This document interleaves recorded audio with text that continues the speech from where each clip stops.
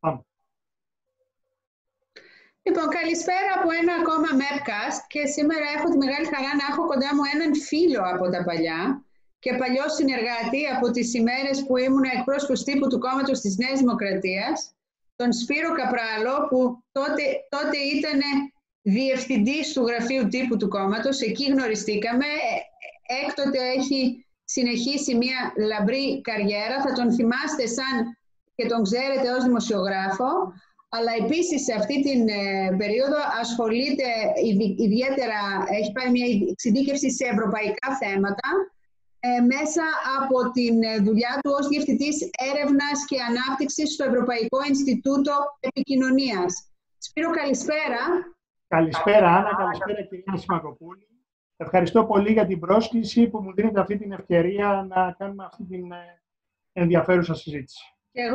Και εγώ και αφορμή για την κουβέντα είναι ότι προ καιρού έγραψες ένα βιβλίο. Ακριβώς, το «Συγκρούσεις και πολιτική επικοινωνία». Συγκρούσεις και πολιτική επικοινωνία, η ανατομία ενός war room. Ακριβώς. Ναι. Στο οποίο όταν το έγραφες, μου έκανες την τιμή να με συμπεριλάβεις ως έρευνα. Ως external advisor, για να Μάλιστα. Λοιπόν, είχα τότε απαντήσει σε ένα πολύ ενδιαφέρον ερωτηματολόγιο και έτσι είχα τη χαρά να παρακολουθήσω έτσι αυτό το έργο εν τη γενέση του και βεβαίως έχω διαβάσει το βιβλίο σου, οπότε σε σκέφτομαι πάρα πολύ συχνά και σε μεριμνώ τώρα που είμαστε σε συνθήκες μεγάλης κρίσης και για το λόγο αυτό είπα μήπως απόψε ξεκινήσουμε την κουβέντα μας με μία, ας πούμε, για όσους δεν έχουν διαβάσει το βιβλίο σου και τους συνιστώ ανεπιφύλακτα να το διαβάσουν, πες μας λίγο το thesis, ας πούμε, τη βασική παραδοχή του βιβλίου σου και τι πραγματεύεται. Ακριβώς. Το βιβλίο είναι μία προσπάθεια να δώσουμε στο κεφάλαιο επικοινωνία μια ολιστική προσέγγιση. Ολιστική προσέγγιση λαμβάνοντας υπόψη συγκεκριμένες παραμέτρους. Είναι αποτέλεσμα μιας δουλειάς που περιείχε και ποιοτική έρευνα αλλά και ποσοτική έρευνα. Έκανα επίσης και μια αναφορά στα χρόνια που δουλέψαμε μαζί, μια σύντομη αναφορά περίπου 10 σελίδων, όπου ουσιαστικά αποτυπώνεται η εμπειρία και συνδέεται απόλυτα και με το κομμάτι, τα αποτελέσματα της ποιοτικής και της ποσοτικής έρευνας. Αλλά αυτό που έχει ευρωπαϊκό ενδιαφέρον, Άννα, είναι το κεφάλαιο νούμερο 4, που ουσιαστικά τι κάναμε. Πήραμε το παράδειγμα του Ευρωπαϊκού Λαϊκού Κόμματος, που είναι η δική σας πολιτική οικογένεια, και προτείναμε μια συγκεκριμένη οντότητα επικοινωνίας, τη δημιουργία ενός war room, χρησιμοποιώντας μια συγκεκριμένη μεθοδολογία που λέγεται Viable System Models και βάζοντας στο κάδρο όλους τους stakeholders, δηλαδή το τι θα μπορούσε να επηρεάσει αυτή την οντότητα επικοινωνίας, όπως είναι ο πολιτικός ανταγωνισμός, τα institutions, τα media, το audience και τα λοιπά. Πρέπει να σου ομολογήσω ότι πολλές φορές σκέφτομαι την περίοδο που ήμασταν στο κόμμα ως ζωή διαρκείας σε ένα war room, διότι έπρεπε να υπερασπιστούμε αναγκαίες και δύσκολες πολιτικές επιλογές στα χρόνια των μνημονίων, οι οποίες τώρα μπορεί να φαντάζουν δικαιολογημένες όταν έχει κρίνει κανείς από το αποτέλεσμα και βλέποντας ότι διαφορετικές επιλογές μπορεί να οδηγήσουν σε πολύ χειρότερες καταστάσεις. Αλλά τώρα τα πράγματα αξιολογούνται σε πραγματικό χρόνο. Οπότε σκέφτομαι τώρα, αν ξανάρχομαι λίγο στο βιβλίο σου πριν πάμε στις αμιγώς ευρωπαϊκές διαστάσεις του πράγματος και ρωτάω λίγο στις παγκόσμιες διαστάσεις. Πώς είναι, δηλαδή, πώς αλλάζει η αίσθησή σου για την πολιτική, για την επικοινωνία όταν πραγματεύεσαι μια κρίση τεράστια όπως είναι αυτή η πανδημία και είσαι μέσα στο war room? Δηλαδή, ποια είναι η ψυχολογία, η αντιμετώπιση, η εμπειρία?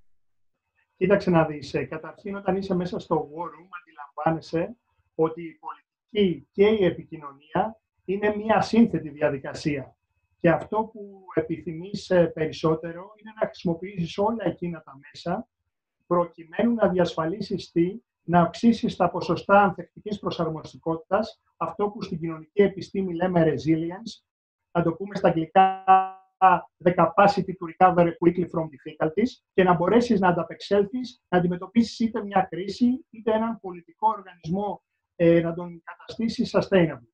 Φυσικά, στην περίπτωση της πανδημίας, είναι ένα ξεχωριστό case study, ένα πολύ σημαντικό case study, που πέρα από την υγειονομική διάσταση και την πολιτική διάσταση, υπάρχει και η διάσταση επικοινωνιακή, και εκεί που πρέπει να δίνει περισσότερο βάρο κανείς όταν αντιμετωπίζει τέτοιου είδους καταστάσεις, είναι στην ενίσχυση αυτού που λέμε του confidence, της εμπιστοσύνης.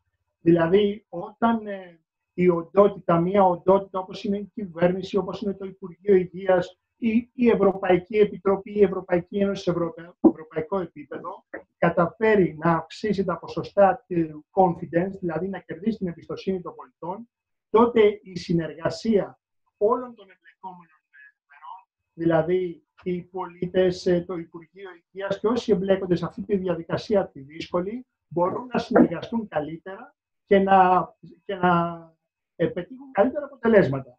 Και αν θέλει, η δική μας η χώρα, και μπορούμε να το κρατιόμαστε και αυτό, είναι ένα χαρακτηριστικό παράδειγμα ότι τα πράγματα πήγαν καλά, γιατί διασφαλίστηκε πάνω απ' όλα το confidence. Ναι. Άρα αυτό είναι το κλειδί. Ξέρεις, διάβαζα ότι η Ursula von der Leyen, η οποία, εντάξει, είναι η αιχμή του δώρατος, ας πούμε, σαν θεσμικά, σαν προσωπικότητα αυτή τη στιγμή, της διαχείρισης που γίνεται από πλευράς της εκτελεστικής εξουσίας της Ευρώπης, δηλαδή της Κομισιόν. Διάβαζα ότι εκτός από όλο το επιτελείο, έγινε λίγο σούσουρο στις Βρυξέλλες, ότι εκτός από όλο το επιτελείο που της παρέχει ο θεσμικός της ρόλος, αποφάσισε και προσέλαβε με δικά της έξοδα μια ομάδα να τη συμβουλεύσει για την επικοινωνία και τον τρόπο με τον οποίο διαχειρίζεται και το image της, ας πούμε, στην περίπτωση της πανδημίας. Και προφανώς όχι για να επιβιώσει πολιτικά, διότι είναι εξασφαλισμένη η θέση της, αλλά πάση περιπτώσει αισθάνθηκε ότι έχει πολύ μεγάλη ανάγκη να τη στηρίξει κάποιος σε αυτές τις συνθήκες κρίσης στην επικοινωνία. Αγαπητή Άννα, έπραξε πολύ σωστά, νομίζω, συγγνώμη για τη διακοπή. Παρακαλώ.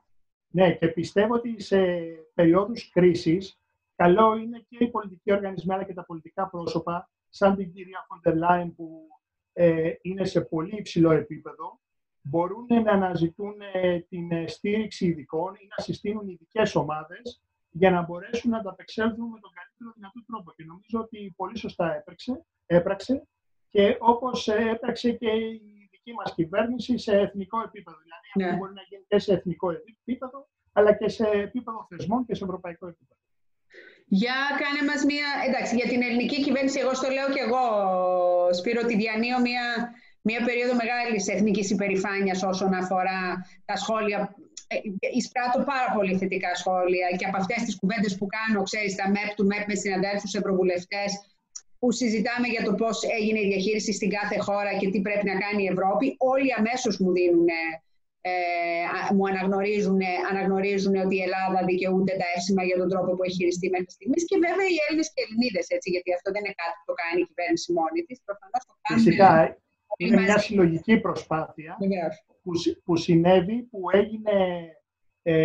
που συνέβη λόγω αυτού που είπε προηγουμένως, νομίζω, πρωτίστως, Άννα, ότι διασφαλίστηκε μια σχέση εμπιστοσύνης μεταξύ όλων των πλευρών και μπόρεσαν να λειτουργήσουν τα πράγματα με τέτοιο τρόπο, ώστε βήμα να αντιμετωπίσουμε την κρίση στην πρώτη φάση, και τώρα πρέπει βέβαια να κάνουμε και ανάλογα βήματα και στη δεύτερη φάση, μέχρι να φτάσουμε σε ένα σημείο κανονικότητας. Πάντως η Ευρώπη δεν φαίνεται να χαίρει της ίδιας εμπιστοσύνης. Έτσι, θα συμφωνήσεις μαζί μου με αυτή την εκτίμηση, με αυτό το assessment?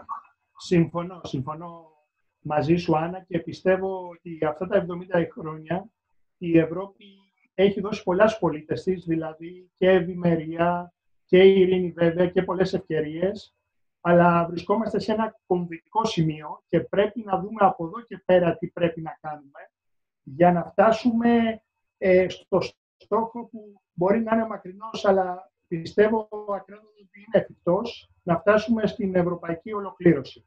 Και εκτιμώ ότι ο κινητήριος μοχλός για να πετύχει η Ευρώπη αυτό, για να το κάνει πράξη, είναι η επικοινωνία. Η επικοινωνία σε μια λογική ολιστικής προσέγγισης, βελτιωμένη επικοινωνία, ώστε να μπορέσουν και οι θεσμοί να φτάσουν το μήνυμά τους εκεί που πρέπει στις τοπικές κοινωνίες και οι πολιτικές οικογένειες να ανοίξουν νέους διάβλους επικοινωνίας με τους πολίτες και τα μίντια, και αυτό είναι πάρα πολύ σημαντικό, Άννα, τα μίντια που ασχολούνται με τα European Politics να πάρουν περισσότερο content ώστε να μπορέσουν να μεταδώσουν τις δράσεις, γιατί γίνονται πολλά πράγματα εκεί έξω τα οποία δεν γίνονται γνωστά και εσύ κάνεις μια πολύ σπουδαία προσπάθεια μέσα από αυτή τη διαδικασία και από τα social media και άλλοι συνάδελφοι, αλλά μιλάω για σένα προσωπικά γιατί σε παρακολουθώ. Κάνεις μια πολύ σπουδαία προσπάθεια για να δείξεις, για να φωτίσεις αυτές τις φωτεινές πλευρές, αλλά επίσης και οι πολίτες θα μπορέσουν μέσα από διαδικασίες ενισχυμένης άμεσης επικοινωνίας να επικοινωνήσουν με τους θεσμούς. Και είμαι θειασότης, είμαι οπαδός του αυτό που λέμε των διαδικασιών πληθοπορισμού, με συγχωρείς. Δηλαδή πιστεύω ότι μέσα από το crowdsourcing και ο πολιτικός οργανισμός μπορεί να δημιουργήσει μια καινοτόμα δεξαμενή με προτάσεις, με ιδέες, αλλά και να καταγράψει, να αποτυπώσει τα προβλήματα που βρίσκονται εκεί έξω και δεν είναι γνωστά, αλλά και από την άλλη πλευρά οι πολίτες, οι τοπικές κοινωνίες μπορούν να εκφράσουν την άποψή τους, μπορούν να εκφράσουν τη γνώμη τους και να προτείνουν ιδέες που μετά από την απαραίτητη αξιολόγηση θα μπορούσαν να γίνουν πράξη. Και είναι κάτι που το αναφέρουμε επισταμένως μέσα στο βιβλίο. Το κάνει. Έχει αρχίσει να το κάνει το κόμμα τώρα τελευταία της Νέας Δημοκρατίας. Δεν ξέρω αν το είδες. Κάνει ακριβώς ναι, φυσικά αυτό. Και με χαροποίησε ιδιαίτερα. Μάλιστα είχα και με κάποιους να το συζητήσω κτλ. Και νομίζω ότι είναι μια κίνηση προς τα εμπρός και θα μπορούσε να το κάνει και πιο συντονισμένα και το Ευρωπαϊκό Λαϊκό Κόμμα. Αναλάβετε και εσείς ως Ευρωομάδα της Νέας Δημοκρατίας, ως Έλληνες ευρωβουλευτές που κάνετε σπουδαία δουλειά, να κινηθούμε προς αυτή την κατεύθυνση. Δύο άλλα στοιχεία τα οποία θέλω να συμπληρώσω σε αυτό, τα οποία τα βάζουμε σε πρώτο πλάνο στη διαδικασία της επικοινωνίας, αυτό που είπαμε με αναβαθμισμένη επικοινωνία, είναι το θέμα της αυτοσυντήρησης που πρέπει να το λαμβάνουμε πάντα υπόψη και το θέμα του κόστους της προσοχής. Το κόστος της προσοχής είναι να λαμβάνουμε υπόψη ότι ο άλλος για να κερδίσουμε την προσοχή του πρέπει να δώσουμε σημασία σε κάποια ιδιαίτερα χαρακτηριστικά, όπως παραδείγματος χάρη ότι η προσοχή έχει διάρκεια και αποτελεί ένα συγκεκριμένο μηχανισμό του γνωστικού μας συστήματος. Από την άλλη πλευρά η αυτοσυντήρηση, επειδή πολλές φορές λέμε αυτοσυντήρηση, αλλά η αυτοσυντήρηση έχει και θετική και αρνητική πλευρά. Να σου δώσω μια αρνητική χρειά. Το ψέμα είναι παραδείγματος χάρη μια καθαρά αυτοσυντηρητική διαδικασία, το οποίο μπορεί να δημιουργήσει πλήγμα, να επιφέρει πλήγμα στο πολιτικό σύστημα. Δηλαδή, για παράδειγμα, όταν ένας πολιτικός οργανισμός λειτουργεί αυτοσυντηρητικά και πριν από μια εκλογική διαδικασία λέει ένα ψέμα, οι πολίτες αυξάνουν την επικοινωνία τους, δέχονται το ψέμα και το ψηφίζουν. Όταν όμως αποκαλυφθεί αυτό το ψέμα, αυτό έχει ως συνέπεια οι πολίτες να αυξήσουν την αυτοσυντήρησή τους, με αποτέλεσμα να απομακρυνθούν και να δημιουργηθεί ένα πλήγμα στο ίδιο το πολιτικό σύστημα.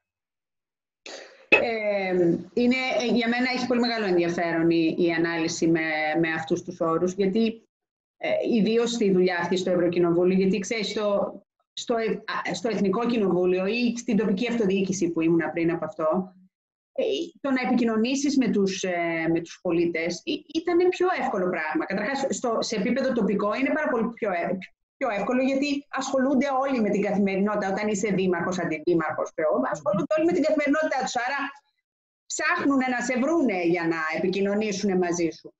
Στο Ευρωπαϊκό Κοινοβούλιο όλο και κάποιοι παρακολουθούν τα εθνικά θέματα. Η Ευρώπη πάντα φάνταζε, ξέρεις, κάτι εκεί στις Βρυξέλλες κάτι κάνουν όλοι αυτοί και τι είναι ακριβώς αυτό που κάνουν και γιατί με αφορά εμένα. Αυτό προτείνουμε, Άννα, να μπορέσουμε να γεφυρώσουμε αυτό το χάσμα, όχι χάσμα, αυτό το gap, το κενό που υπάρχει μεταξύ των θεσμών και των τοπικών κοινωνιών, γιατί όλο αυτό θα είναι προς το συμφέρον των ίδιων των πολιτών, αλλά και της ίδιας της οντότητας. Γι' αυτό και εμείς στην δουλειά που κάναμε την ακαδημαϊκή, στη δουλειά του βιβλίου, πήραμε το παράδειγμα το δικό σας, δηλαδή του Ευρωπαϊκού Λαϊκού Κόμματος, και προτείναμε τη δημιουργία ενός war room, μιας επικοινωνιακής οντότητας που θα λειτουργεί 365 μέρες το χρόνο.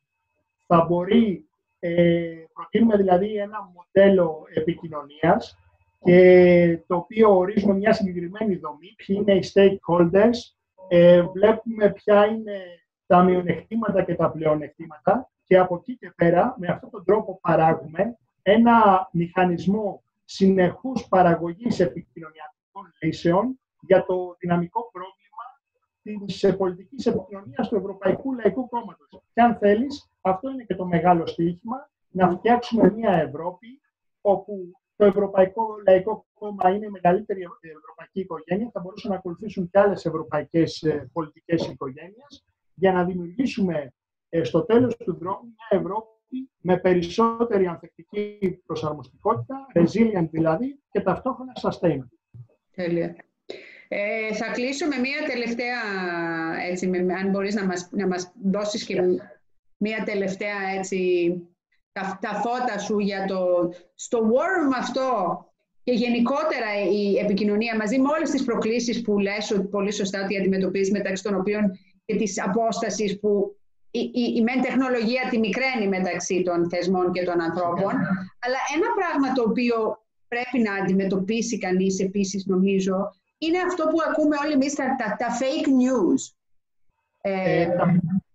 Τα fake news είναι ένα άλλο κεφάλαιο, το οποίο όμως είναι τεράστιο θέμα. Δηλαδή, αν δεις το Κοινοβούλιο, όπως ξέρεις, έχει μια υπηρεσία η οποία είναι αφοσιωμένη στο να ασχολείται με αυτό. Αυτή ξεκίνησε με το να ασχολείται κυρίως με πράγματα που ερχόντουσαν από τη Soviet type fake news. Τώρα όμως, αυτή την περίοδο αντιμετωπίζει και πανδημικοσχετικά fake news, τα οποία είναι πάμπολα. Δηλαδή δεν υπάρχει τι κυκλοφορεί, ας πούμε, από θεωρία συνωμοσίας μέχρι μπουρδες για φάρμακα και για... Αυτό τώρα στο war room τι κάνεις, έχεις στρατηγό fake news, πώς το διαχειρίζεις?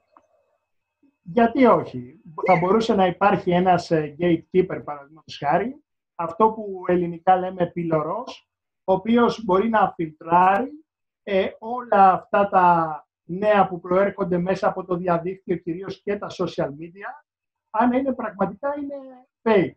Και κάθε ειδικός επικοινωνίας, κυρίως αυτοί που ασχολούνται με τα ευρωπαϊκά θέματα, πρέπει να έχουν στο πίσω μέρος του μυαλού τους ότι πρέπει να αντιμετωπίζουν με επάρκεια όλη αυτή την ιστορία των fake news, να κάνουν ένα assessment και να δούνε τι πραγματικά ισχύει και τι όχι.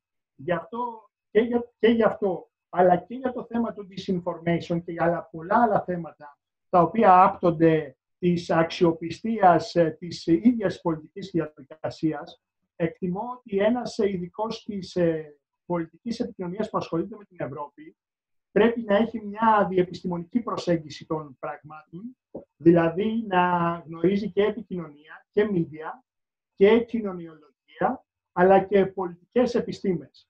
Και δεν σου κρύβω και θέλω να κλείσω με αυτό, σε αυτό που με ρώτησες, ότι και ως Ευρωπαϊκό Ινστιτούτο Επικοινωνίας μας έχει απασχολήσει πώς μπορούμε να δώσουμε μια συνολική ακαδημαϊκή λύση για τους ειδικούς της επικοινωνίας που ασχολούνται με τα ευρωπαϊκά θέματα. Και θέλω να σου αποκαλύψω ότι βρισκόμαστε σε καλό δρόμο και σύντομα θα έχουμε COVID επιτρέποντος και των καταστάσεων που έχουν δημιουργηθεί, θα έχουμε την ευκαιρία να αναδείξουμε μια ακαδημαϊκή πρόταση σε μεταπτυχιακό επίπεδο που κινείται σε αυτή την κατεύθυνση. Τέλεια. Και φυσικά θα σε ενημερώσουμε προμηνιακά. Που θα τα συνδυάζει όλα, δηλαδή, Σπύρο. Ακριβώς. Και κοινωνιολογία, και πολιτικές επιστήμες και Ευρώπη. Και κοινωνιολογία. Το social behavior είναι πάρα πολύ σημαντικό. Όταν ήμουν στο πανεπιστήμιο και εγώ στο Σάλφορντ, στο προπτυχιακό μου, στο bachelor, κάναμε πολλά μαθήματα τότε πριν από 25 χρόνια. Media sociology, audiences and impacts. Και είχαν στοιχεία της κοινωνιολογίας, τα οποία βοηθούν τον καθένα από εμάς και το πολιτικό πρόσωπο, αλλά και τον expert στα θέματα της επικοινωνίας, να αντιληφθεί ολιστικά το τι συμβαίνει μέσα στις τοπικές κοινωνίες και το ποια μέσα πρέπει ο ειδικός να βάλει μπρος, ώστε να κάνει τη δουλειά του καλύτερη. Τέλεια. Ωραία, Σπύρο, άμα το κάνεις διαδικτυακά, μπορούμε να ξαναγυρίσουμε στα διαδικτυακά θρανία κι εμείς, γιατί όσο πρέπει συνέχεια να μαθαίνουμε. Όσο μαθαίνουμε, βελτιωνόμαστε. Αυτό είναι να πείτε τις εμπειρίες σας στους ίδιους φοιτητές. Γι' αυτό. Σε ευχαριστούμε πάρα πολύ που μοιράστηκες τις γνώσεις σου, τις εμπειρίες σου, το βιβλίο σου μαζί μας απόψε. Ας ελπίσουμε, κλείνω με την ευχή ότι θα βγούμε από αυτή την κρίση πιο ενωμένοι και πιο δυνατοί και με την Ευρώπη να προχωράει προς το όνειρο της ολοκλήρωσης στο οποίο αναφέρθηκες και το οποίο και εγώ συμμερίζομαι. Εγώ σε ευχαριστώ πάρα πολύ, Άννα, και ευχαριστώ πολύ και για τις συμβουλές, αλλά και τη διαρκή επικοινωνία και ανταλλαγή απόψεων που έχουμε. Να είμαστε καλά.